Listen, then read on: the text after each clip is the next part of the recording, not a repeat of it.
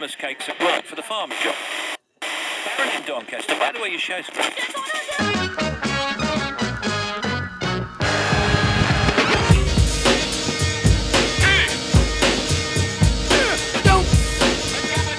Here's what I want you all to do for me. Don't believe the hype. Don't believe All this, all fruits ripe. Just me. Hear me now. All fruits ripe. Shake the grape tree. A great mistake for you and me. One love, one love, one love, one love, one love. Thank you very much, ladies and gentlemen. Ladies and gentlemen, let's all stand and give a nice round of applause.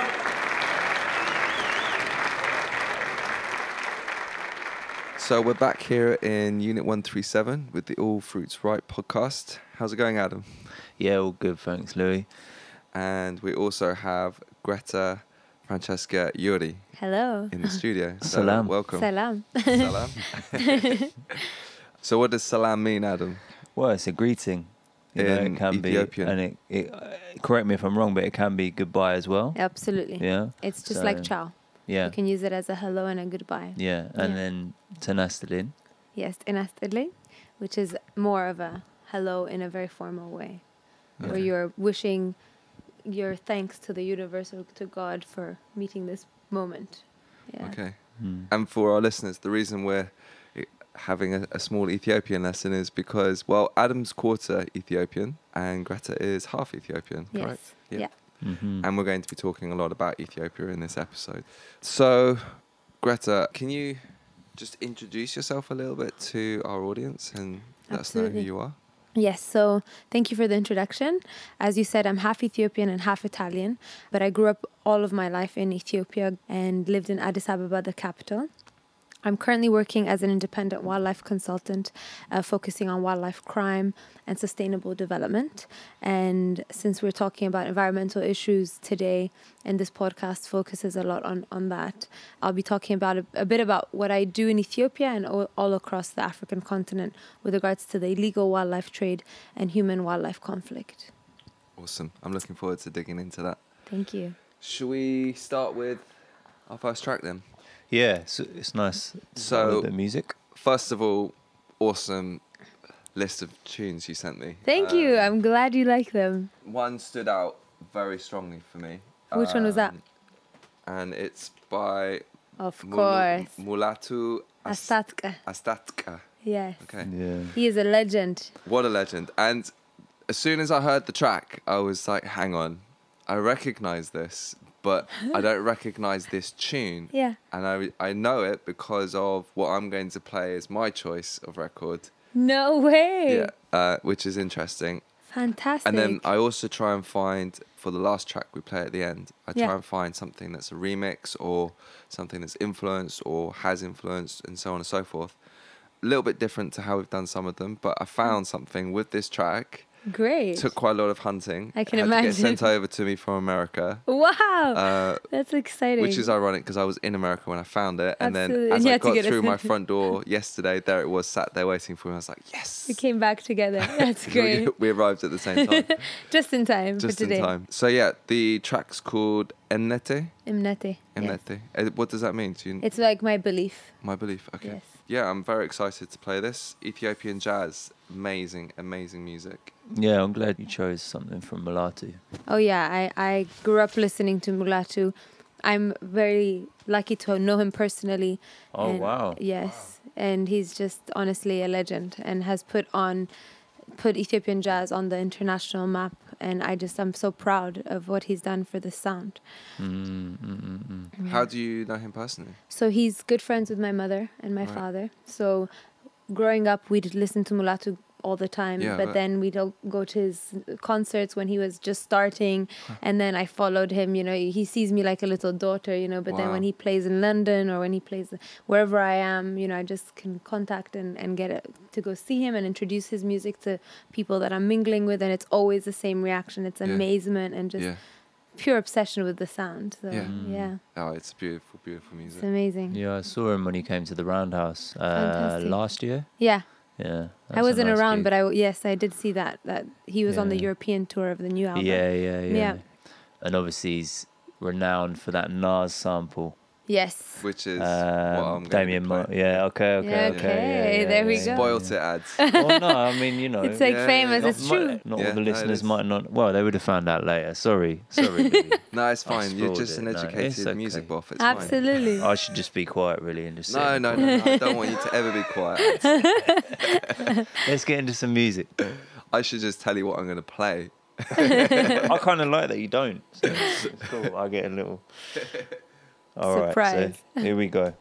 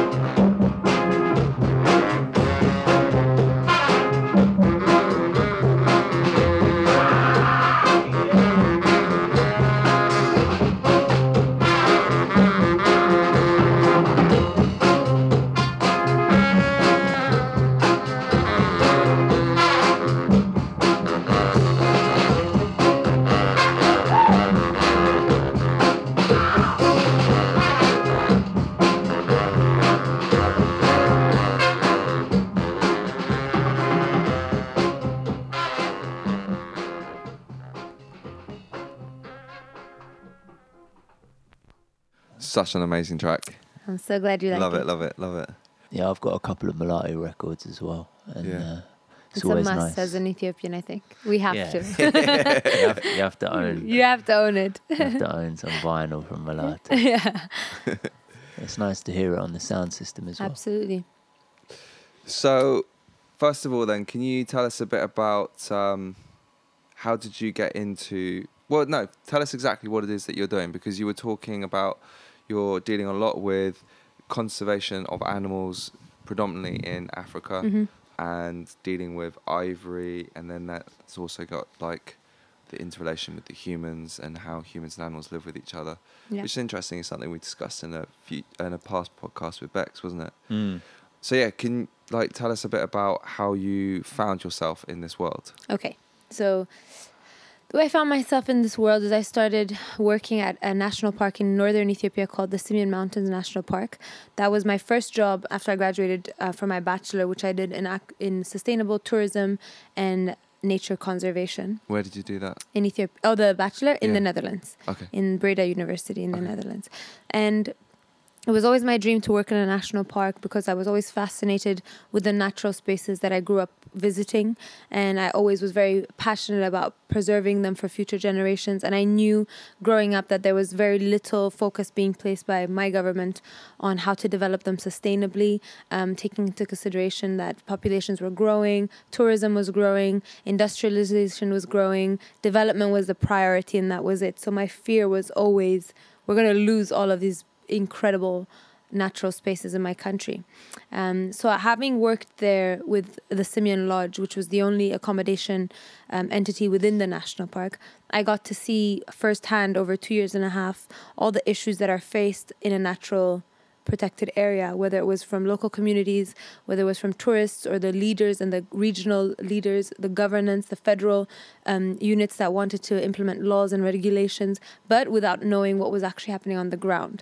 So this inspired me to want to further understand these specific relationships when it comes to natural spaces, which I then went on to do a master's here in London at King's College. That's where we first met, right? Yes, When when I was studying, yeah. And that was when I really kind of delved into the world of illegal wildlife trade, because I realized that, one, it was something that was very predominant in that time. It really started taking international news. People knew more about it, and it was just becoming a very important topic of discussion at the international level and no longer something that people overlooked. So I thought, well, this is interesting because it is still a contestation between stakeholders, so illegal buyers, illegal sellers, but also local people and the wildlife that is being traded. So I went and conducted a study in South Africa, which was facing and still is facing a massive crisis with regards to rhino poaching. And I had never seen a rhino in my life because we don't have rhinos in Ethiopia. So I was very fascinated by this dinosaur-like creature that we were on the verge of exterminating. And that's where I really started to understand that it was far more complex than I had imagined, that wildlife crime was not as simple as some people were looking at it, where it was just there's a buyer that likes a certain product, there's people willing to kill an animal, and then there's traders trading this product. It was far more deep-rooted in social cultures, in economic structures, in history, and all of a sudden there was this animal, but it was connected to far greater problems of our planet. And I was lucky enough to conduct this study when very few people were focusing on that specific aspect.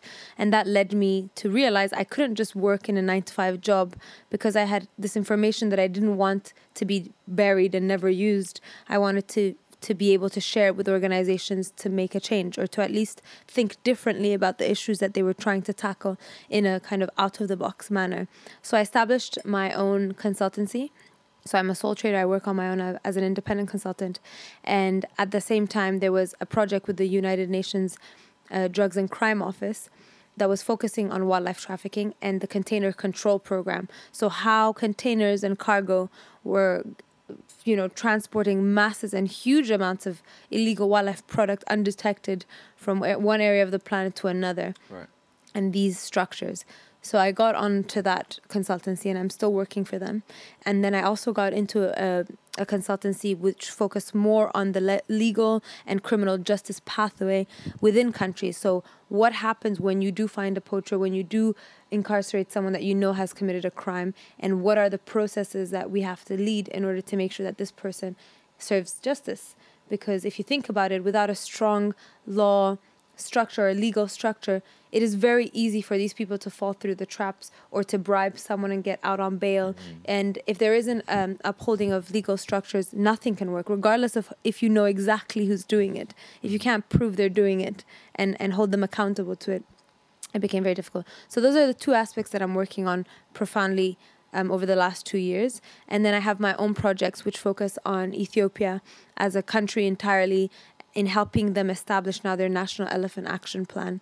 And because we have a very small population of elephants, and they're very willing at the moment to try and up the numbers, considering that the entire elephant population is dwindling. Well, I want to get into the the Ethiopian story maybe after another track. But before we go there, I seem to remember you mentioning before that one of the excavations you did was to go and understand on the ground, like why people are allowing ivory to be taken from elephants or rhinos, and so the poachers essentially. Yeah, yeah. I seem to remember you telling me a story where you've met poachers. Yeah. Can you share with our audience how that feels and like the emotions you went through? And Absolutely. You know, when I first knew that I had gotten the kind of the green light from these villages in South Africa to meet with poachers. Whereabouts in South Africa? It was on the outskirts of Kruger. Okay. And it was in the Balule region. Okay. Balule National Reserve. It's a private reserve. But then I talked to people all over that area. So these poachers didn't essentially only poach in that area. And how did you start that conversation? How does one go out and find a poacher? So I had intelligence with regards to who would have good networks within their villages, and they were trustworthy people. Right. And after establishing relationships with them and, you know, kind of establishing a trust that no matter what was said and identities that were revealed, nothing would be put on record, essentially. Right. So their names and their identities would never be revealed. Right. And that, of course, takes time. You have to prove yourself as an individual. They would want to make sure you don't work for governments or for the police. And I think when you come from a genuine place where you're trying to find a solution, even the evil man, even the bad person can appreciate that it might help him to just tell you the truth and Right. trust you and take a risk. Okay. And yes, I never compromise that, and I never will, because that is how you find solutions, is by talking to people that might be in a position of crime at the moment, but I can identify that they're not essentially the entire problem, and therefore their information to me is more valuable at the moment. Yeah. So when I got that green light, I was very nervous actually, because I didn't know how I would personally feel. If I would feel hatred, considering I love, on a personal level, I absolutely love wildlife, and I've seen wildlife that has been poached, and it is the most heartbreaking thing that you can witness. It's something that I often dream about, and it's kind of the thing that I go back to every time I want to give up, is you can't, because you know that's gonna keep going, happening. But when I met them, I realized they're fundamentally, a lot of them, of course this is just the people that I met and my personal experience, but a lot of them are just regular people that have been forced into a life that they'd rather not be doing. But due to the circumstances of their livelihoods, whether it be poverty or insecurity or instability of the area, or genuinely the bad decisions they've made in their lives, they can't get out of this cycle. It was a big eye-opener for me to realize that we can't focus on just the very end of the chain. If we're going to bring about change, you have to look at the entire supply chain from the very bottom to the very top. And very often, all the levels at the bottom are being forced to be there. They would much rather be doing something legal with a sustainable income and not breaking the law and not risking their own lives. A lot of these poachers die in the cause of trying to get illegal products. After all, they have to track these massive mammals that are also incredibly dangerous. They can get killed by snakes, they can get bitten by other things, disease. So they would much rather be doing something else. And the truth is, a lot of them don't make anything financially compared to what it's being sold on the black market. How much do they make on? So I did ask, and it was always dependent on the client or who was targeting them to go, but as little as $100 to $500, not, something that could risk their lives. And of course, if they get caught, get them incarcerated for life, for nothing, for peanuts, for something that you would never even think. And they sell them for millions, right? I mean, yeah, the rhino horn on the black market goes up as high as $70,000 a kilo, US dollars. So, and one fully grown rhino horn will be 4 to 5 kilos. Yeah. So you can imagine that these guys don't even know that. Right. And how they would feel if they knew that they were risking their lives for $100 when what they're trying to get, someone is going to make 70 to 80,000, 100,000, 1.5 million, depending on what they're selling. And it's just mind blowing, Did you tell them that? I did. And what was their reaction? I mean, there's just a sense of disappointment in themselves, in their lives. And a lot of them were saying, tomorrow you give me a job, you take me out of here, you provide food and a livelihood for me and my family, I'll never do it again. I'll never go. But they said, but unfortunately, life is not that simple. And they're aware of that not one person can change the reality on the ground. There's always going to be someone willing to poach. You know, even if you kill 100, there'll be 100 for each poacher you've killed that is willing to do it. Of course. Yeah. And that's where the dynamic is. We can't be dealing at the bottom level. We have to be dealing at the very top. So the syndicates, the people that are financing that sale at the top, that have said, well, I have this much money, you bring me that horn or you bring me that ivory, despite anything that comes in your way. Because he doesn't care who does it, as long as it's on his desk or her desk in a month's time. They don't even know what happens on the ground. Who do you think is that top syndicate? I mean, usually it varies. It's very difficult. There's government officials involved. There's buyers and sellers that have been in it for decades. There's personal interest people that know that opportunists. So they're getting into the trade because it just makes good money, and it's a status symbol. It's a power symbol. And what we've seen with regards to my research is that a lot of people that do illegal wildlife crimes, they're also involved in other crimes. It's not just wildlife. Right. They'll be trading in other illegal products, whether it's drugs or weapons or humans.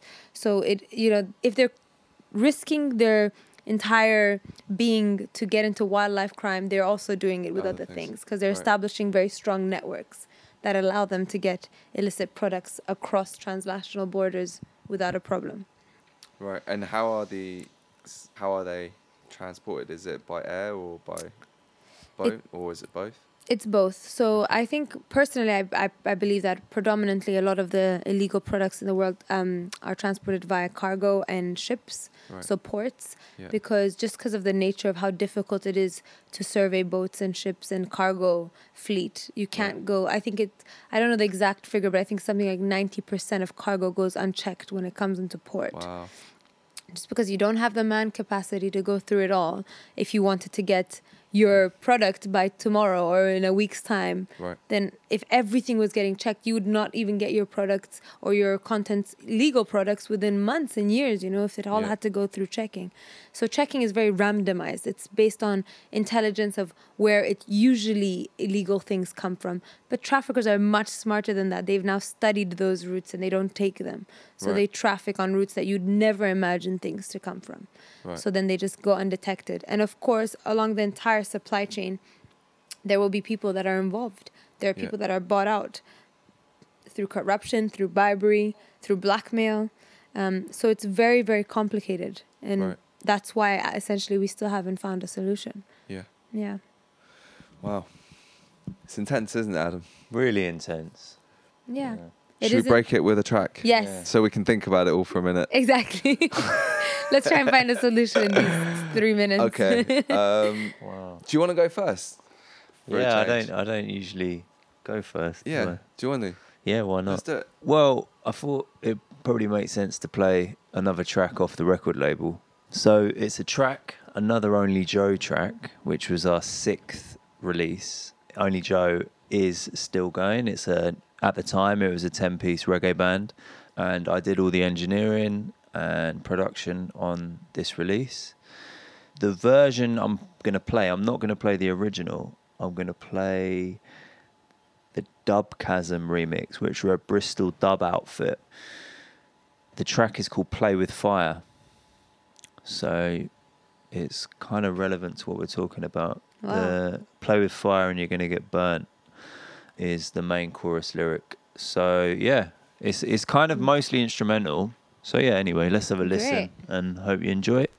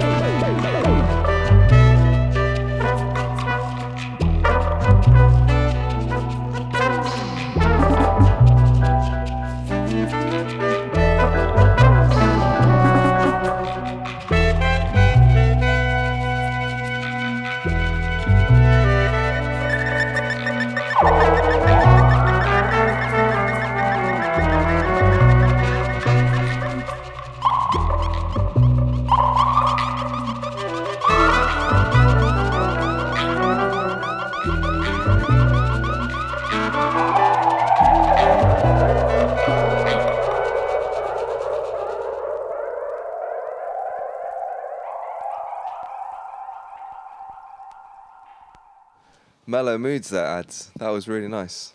Yes. Yeah, thanks. Wicked. Such a good tune. Thank you. So, yeah, we were just talking about, while the track was playing, just solutions that are working and that you are practicing in Ethiopia. We were talking about the elephants and the local communities that have to deal, with the humans who have to deal with the elephants, and the elephants who have to deal with the humans. Yeah. So, yeah, it'd be interesting to hear and let our listeners know about those positives, really. Absolutely. So it's a tough industry that I work in, and a lot of the people that are close to me always, after a night out with me, or if we start talking about this, they're like, how do you do it? It's so depressing when it seems like such a struggle to find solutions, because it's much bigger than an individual or a country or a corporation. It's really a global issue that we need to come together and find what works, as well as commit to wanting to find something that works. And personally, what I found has kept me going is that I really believe in the importance of bringing together local communities that are personally everyday dealing with human-wildlife conflict, as well as the illegal wildlife trade, because you have to understand that some of these areas are genuinely facing a wildlife war.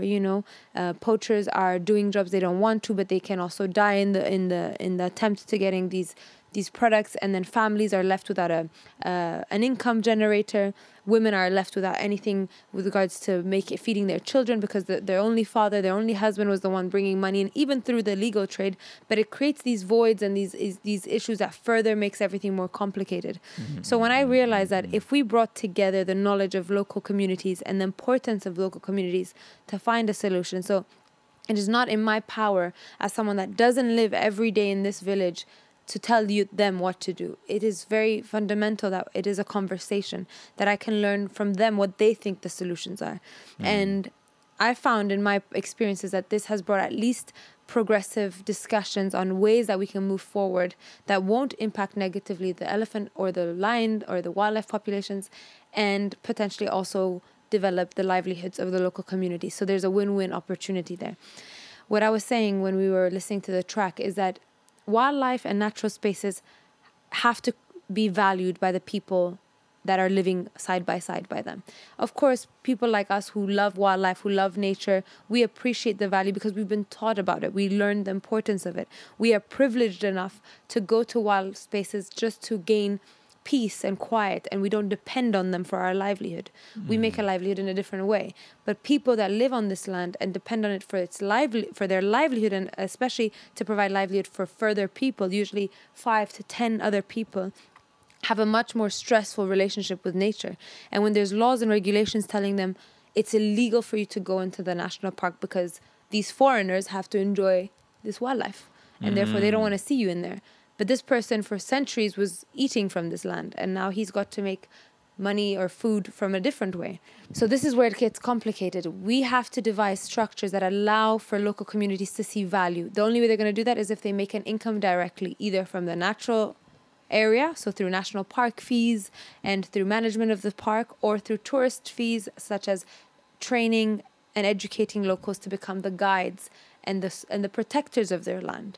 And this has worked really well in countries like South Africa, Botswana, Kenya, that have had a lot more funding. Ethiopia is still a very newbie in this world.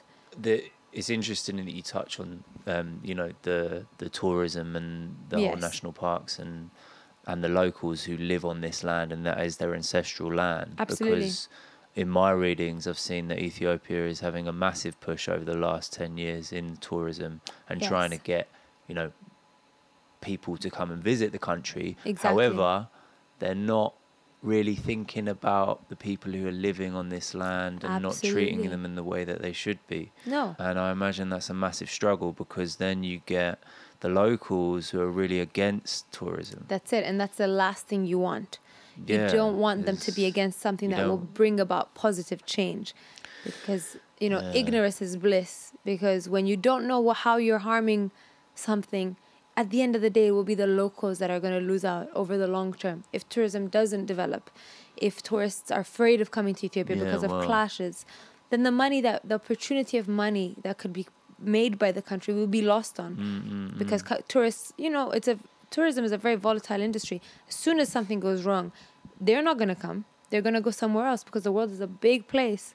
And especially when it comes to wild spaces, there's so many that they can go to. Even our neighbors, Kenya, Tanzania, South Africa, Botswana. Yeah. So this is where we have to focus on raising awareness, educating, creating structures where local communities make an income from the land that they're giving up to preserve for conservation.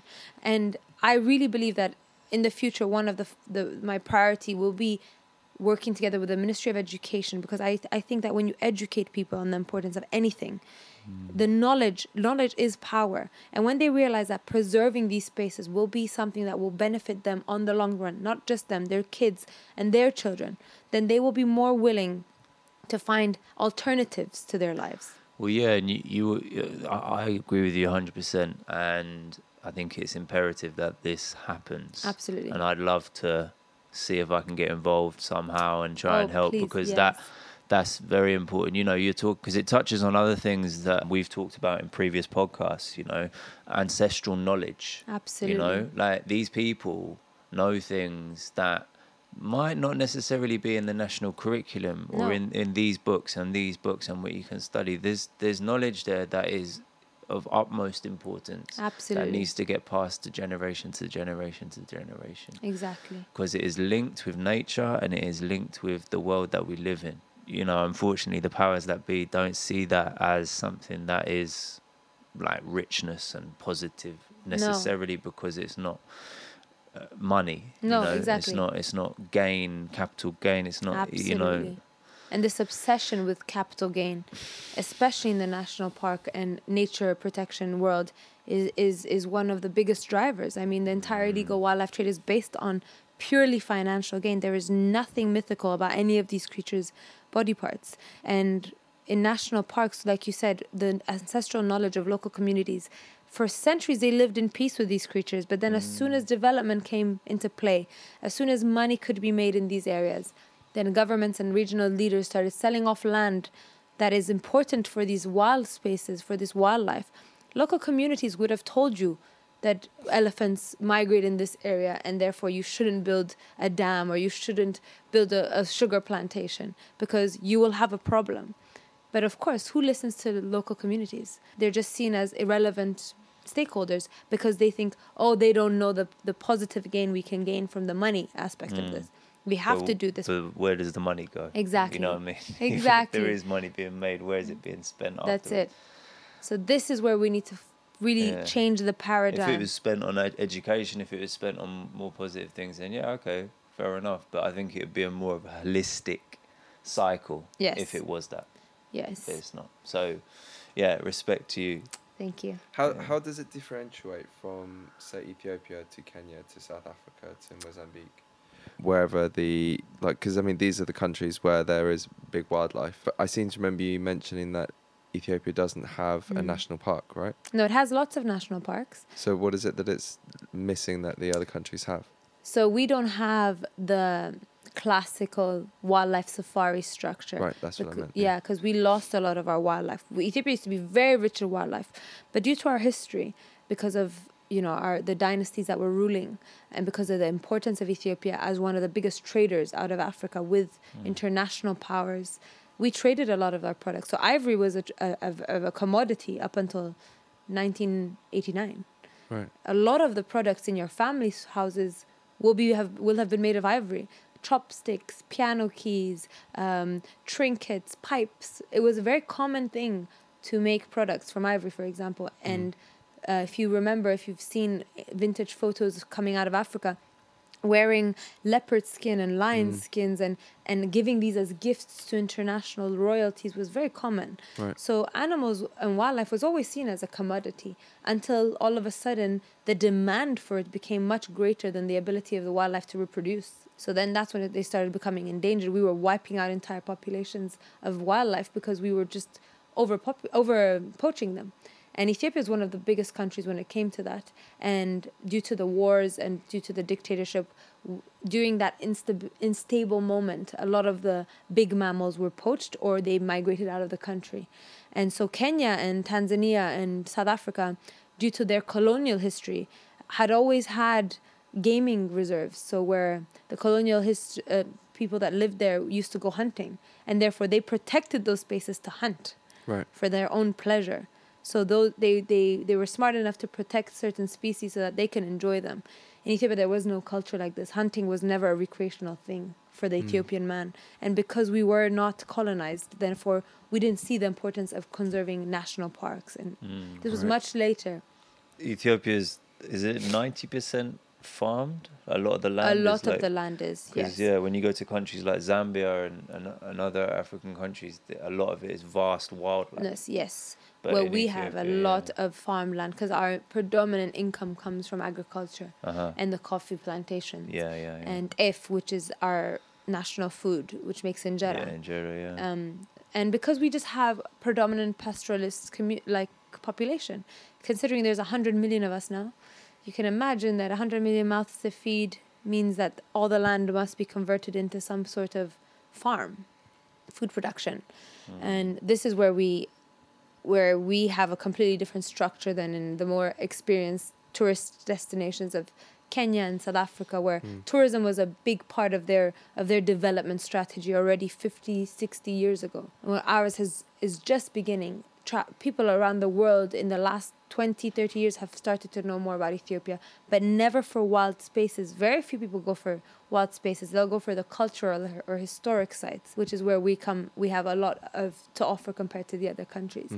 So this is now when the government is realizing, well, look at how much other countries are making from protecting their wildlife and the pride they have in having these national parks and the opportunities for ecotourism and sustainable development and alternative income strategies. For example, we have to move away from an agricultural, predominantly dependent nation because of climate change. We won't be able to farm the entire land because climate is so unpredictable now.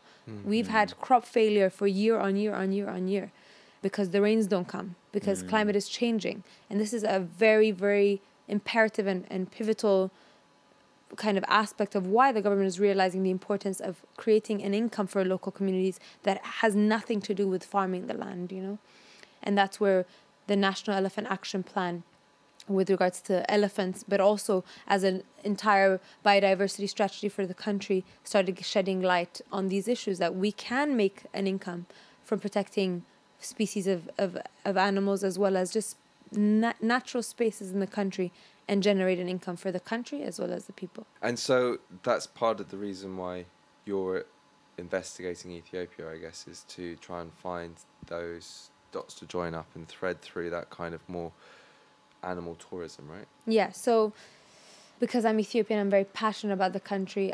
When I started out on this journey in my independent consulting, I always knew that I wanted to start working for my own country. Of course, gaining experience in other countries is vital, and seeing the entire global picture was always important. But in my heart, I was like, as an Ethiopian, it's my duty to go back and help my people and find solutions for my country. So I just started thinking of how I could do that without having to give up any of my other work. And I started working with Stop Ivory, which is a UK NGO, as well as Save the Elephants, the biggest NGO working with elephant conservation, and kind of just got their attention by saying, well, yes, we only have about 2,000 to 2,500 elephants, but there are still 2,000 to 2,500 elephants that we can rehabilitate. We can bring back entire species to the country. Right. But what I need is your support for technical capacity, financial capacity, and essentially bringing about political interest from the government leaders in my country. So we started working on projects to analyze what are the priority areas we're going to focus on. One of them is human-wildlife conflict, because it is a problem that is happening right now every single day and that is being overlooked. And if we don't tackle it and find solutions, nothing that we develop long-term will work.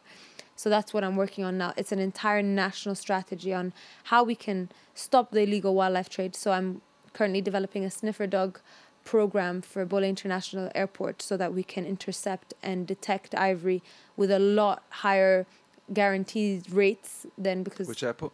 Bole International in Addis Ababa. Oh, okay. It's That one is of the the one big- that in Addis Ababa. Yeah, and it is one of the biggest hubs for ivory getting out of Africa I was into going to say, Asia. you mentioned to me before that that's like the epicenter of like One of the epicenters gateholes of for Africa. flights, yeah, so for cargo, because Ethiopian Airlines is a huge airline.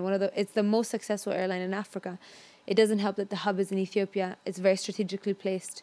It is the only connecting hub between the West and the Far East. Yeah, a lot of flights. A lot of go flights through there. daily. So one of the biggest things we had to work on, and we are working on at the moment, is realizing that if we can cut off the illegal wildlife trade from Ethiopia, then we can start working on developing the natural spaces, you know, making people realize the importance of no poaching. Because poaching, I don't think, is our biggest problem in Ethiopia. In other countries, yes. In Ethiopia, poaching is very opportunistic. It is mainly trading, so getting elephant tusks or a rhino horn or animal products from Kenya, Tanzania, South Africa, and getting them through Ethiopian borders and out to the Far East. Right. So this is one of the projects I'm working on with the government and Stop Ivory. And the second one is working on site level issues. So community level, generating value, having discussions about what it is exactly that they require with regards to, you know, infrastructure, helping them, you know, develop programs that they'd like to implement, training of scouts and intelligence officers at national park level. Just giving the local community something to look forward to when it comes to their future children.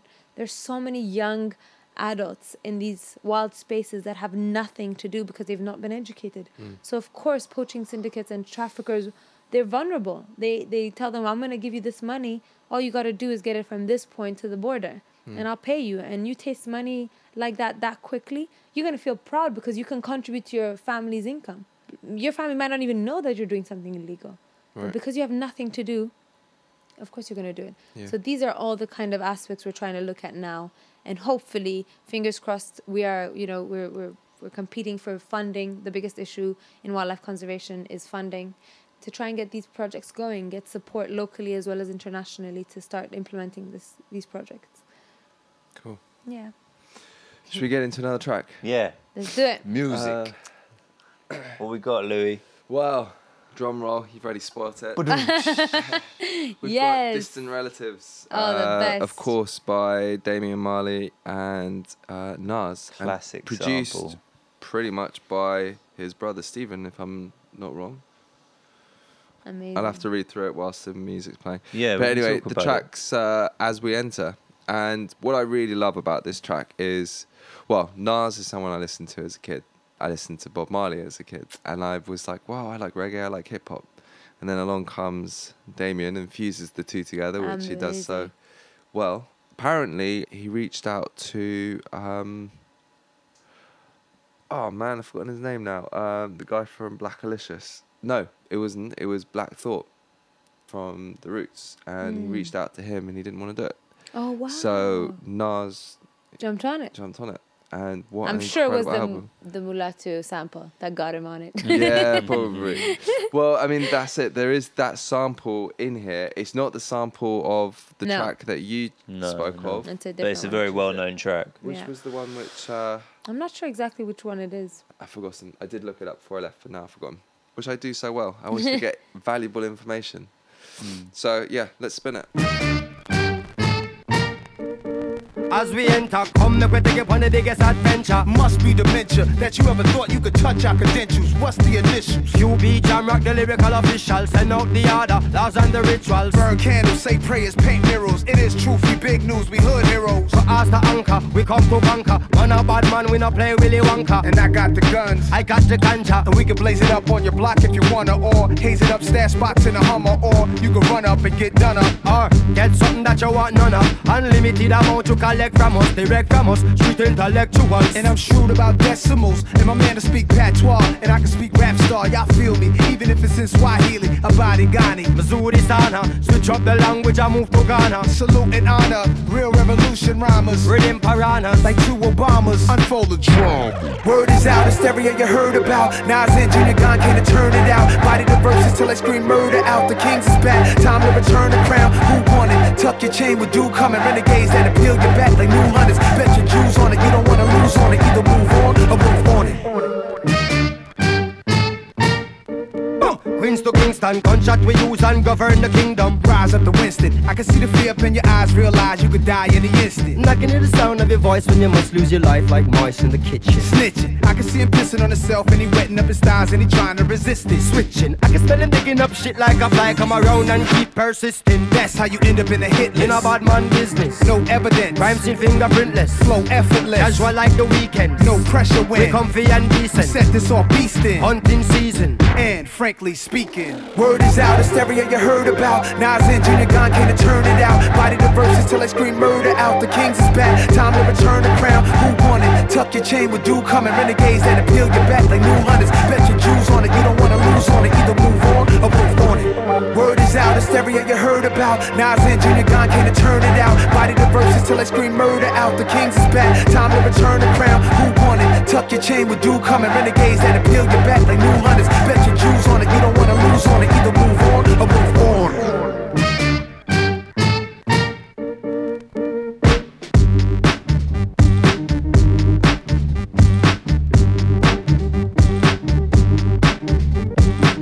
Hey, this is Greta, and you're listening to none other than All Fruits Ripe. Let's go save the wild. Thanks for that, Louis. Thank you. What a classic. That is not a problem. I will always play Damian Marley at some point somewhere. Yes. So I guess something I'm particularly interested in is how do we start to challenge law in the environment and nature? Like we talk about, in a few of our podcasts, we've talked about how you change legislation within a company or you infiltrate like the understanding of a company to encourage them to stop using plastics or to stop using microbeads or whatever, or animal testing and so on. But how do you encourage a government to change their laws? Like a government is way beyond how a business thinks. Absolutely. That's a very good question. And it goes back to what I said earlier. There's got to be a reason why a government, well, other than the fact that they don't want to be caught in perpetrating any illegal crimes. And so it has to be a global movement that shames and looks and frowns upon this incredibly intricate illegal wildlife trade. But, surprisingly, a lot of people don't realize that there's still, if we look at the ivory trade, there is still a legal ivory trade. Right. And this upholds and goes against everything that we're working towards. I saw ivory in the markets in Shanghai a couple of weeks ago. Absolutely. It was like heartbreaking. And they were trying to sell me jewelry made of ivory and red coral. And I was like, seriously, guys. Yeah. What are you doing? With that's the thing. If it's every country of this planet that comes together and says, literally any country found with ivory or any individual found trafficking ivory, that is life in jail, you will see a change because then it is a decision that has been taken by the biggest global leaders, and they are being held accountable. They're agreeing to accept the terms that the global planet is going to put as the crime sentence, But the problem is we have countries like the UK, there's Europe, that at least allows a legal ivory trade as long as it is deemed antique. But how can you deem an ivory piece antique? You'd have to carbon date each and every ivory piece being sold in Notting Hill. And of course, nobody's got the money or the finance to do that. Therefore, it creates a loop. It creates a black hole for the black market. Newly poached ivory is being sold as antique ivory. Of course it is. And that's where we struggle the most. One of the greatest things that happened just at the end of 2016 was China agreed to ban all ivory in their country. And this year there will be no ivory carving factory that is legally operating in the country. This is huge because with legal China seems to be where a lot of the ivory has been going as well, absolutely, right? yes. So that's a really huge success. It's a huge step in the right direction. So we need to just have a collective and unified idea of how we feel about illegal products. There can't be and if or buts. It has to be a no tolerance policy for every wildlife product. That is the only way we'll be able to negotiate laws that then uphold that, But if you're going to have every country has their own legislation, which is the way it is currently. Right. Because every country in the world looks at specific species in different ways. So what's important to one country may not be important to another country. Right. There's a lot of space for confusion. And also it becomes even more complex when you have foreigners perpetrating the crimes in foreign countries. because they then want to be protected by their country. They want to be trialed in their country, which has completely different laws to the country in which they committed the crime. Right. Okay. Yeah. So they can get away with a lot of Loopholes. things. Yeah, Yeah. so many loopholes in law. So that's one of the aspects. And secondly, we have to create value for people at the practitioners level. So prosecutors, judiciary, the court, customs and revenues officers that are the ones identifying illegal products. They have to personally not want the illegal wildlife trade to be taking place. So they can't be bribed. They need to see more value about the conservation of these animals and these products than just the quick buck they make from just accepting it, passing under their nose. Because no matter what the law says, if corruption is a key part of it, there will always be a black market. There will always be someone willing to undermine the law. So I always say it's almost more effective to just educate people, raise awareness. That's what I do on my daily, conversations or through my social media. Is often as tourists, as travelers, as passionate humans, we don't even realize how we perpetrate the crimes by not being conscious of what you buy, by not being conscious of what you're paying for in services. That if you're riding an elephant in Thailand, just because it looks good on Instagram or in a selfie or on your Insta story, that you are genuinely stopping them ever changing the law with regards to elephants being a commodity for tourism rather than just being wild animals, which is their inherent right, Right. So these are the kinds of things that we can make changes in our communities by just making people think twice. Do you really need a selfie of you on an elephant? Yeah. Do you really have to have that cheetah cub in your hand? No, you really don't. And further than that, you need to realize that you are a key player in it being upheld as an illegal crime. Right. And that's, I think, how we're going to bring about change. Slowly, but it'll be more permanent change. Yeah. And so your projects at the moment are centered around Ethiopia, right? Ethiopia and East Africa. And East Africa. Yes. And you're working with the Ivory Trust in Ethiopia at the moment? So the You've been Ethiopian having Wildlife meetings? Conservation Authority, which is Yeah. the government body managing all the wildlife spaces, wherever there's wildlife in the country. Right. I work directly with them Yeah. through my work with Stop Ivory. Right. And then I work with the United Nations and an NGO called Space for Giants in Kenya that work on the container control program and especially focus on legislation and the criminal justice pathway and how we can help strengthen it, especially in smaller and rural jurisdictions where these crimes are taking place. And is there so if a listener's listening and Yeah. we've highlighted a few things that are bad, like obviously buying deemed vintage ivory or buying into that idea of taking a selfie on an elephant or with a wild animal's cub or whatever. Absolutely. These things are a small amount of the things that the general audience can be aware of. Where can we go? Where can we encourage people to go to find out more information about these kinds of things? People ask me that a lot, and honestly now there's so much online. If you just Google, Yeah. how can I end illegal wildlife trade? How can I help illegal wildlife trade? How can I contribute to finding solutions? There's so many individual projects going on. Yeah. Supporting NGOs, and I'm not even saying this because I work for NGOs, but supporting NGOs financially is incredibly impactful. Just do the research on which NGOs you personally want to support, that you have a connection to. Maybe reach out to them, spend a day with them, try and understand exactly what they do with the money. You can go through their books because NGOs have open books. How they spend their money is all accounted for. And donate. If you have financial capacity to donate, that is the best way you can make a difference immediately. Because that is what we don't have is finances to pay scouts, to increase their salary so that a bribe is not worth more to them than their own salary and their own livelihood. Got you. So these NGOs are doing great things because they're fundraising to structurally change how local communities are seeing and viewing wildlife by giving them an income and employing them and educating them. But without money, nothing runs. So I always encourage people that instead of buying 3 pints at the pub this weekend, buy 2 and give that 1 5-pounder a month to somebody else, to a really good NGO, and you'd be surprised how much you'd be helping. Yeah, that's Yeah. really good advice. Yeah. Well, we're coming to the end of this episode. We've got one more track to We play. do have one more.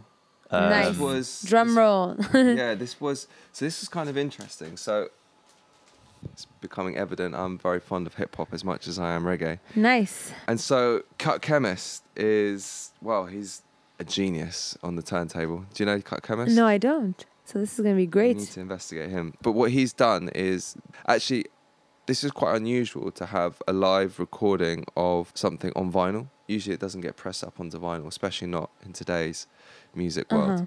This one was done in 2010, I believe, in LA. But what he's got here is a mix of African and South American inspired music. And it's so when a turntablist is making, like, they use their decks as an instrument. And so they're mixing like tracks in and tracks out and so on and so forth. And so it was difficult to find a remix of that track that you chose. Oh, of course. Okay. But this is as good as a remix because it's turntablist magic. And Fantastic. there's like I've forgotten how you pronounce his name now. Mulatu? Yes, Mulatu. His track is then mixed into another track, which I'm not sure what it is, but it's different to the original, and so therefore I thought we'll play it. Interesting. But interestingly, Chemist did another. Yeah, it was put out onto CD, I believe, not vinyl, but it was called Addis to Adidas, Wow. which I thought was kind of a That is unique. interesting kind of play on words. But anyway, hats off to Cut Chemist, and this album is called Sound of the Police. Well, yeah, thanks again for coming down and getting involved. Thank you and for having me. This is a pleasure. Yeah, thanks for sharing all of that amazing information. I think it leaves quite a lot of us with like downbeat emotions because it's so incredibly sad. Absolutely. I hope that the track brings everyone back up to speed. Exactly. And if they want to know, if anyone's listening wants to know more, reach out to me on social media. I'm always happy to talk more about it. And your social media handle is at the Italiopian. Reach out because she has a lot of information. Yes. We only got into a very small bit. Absolutely. We can find solutions together.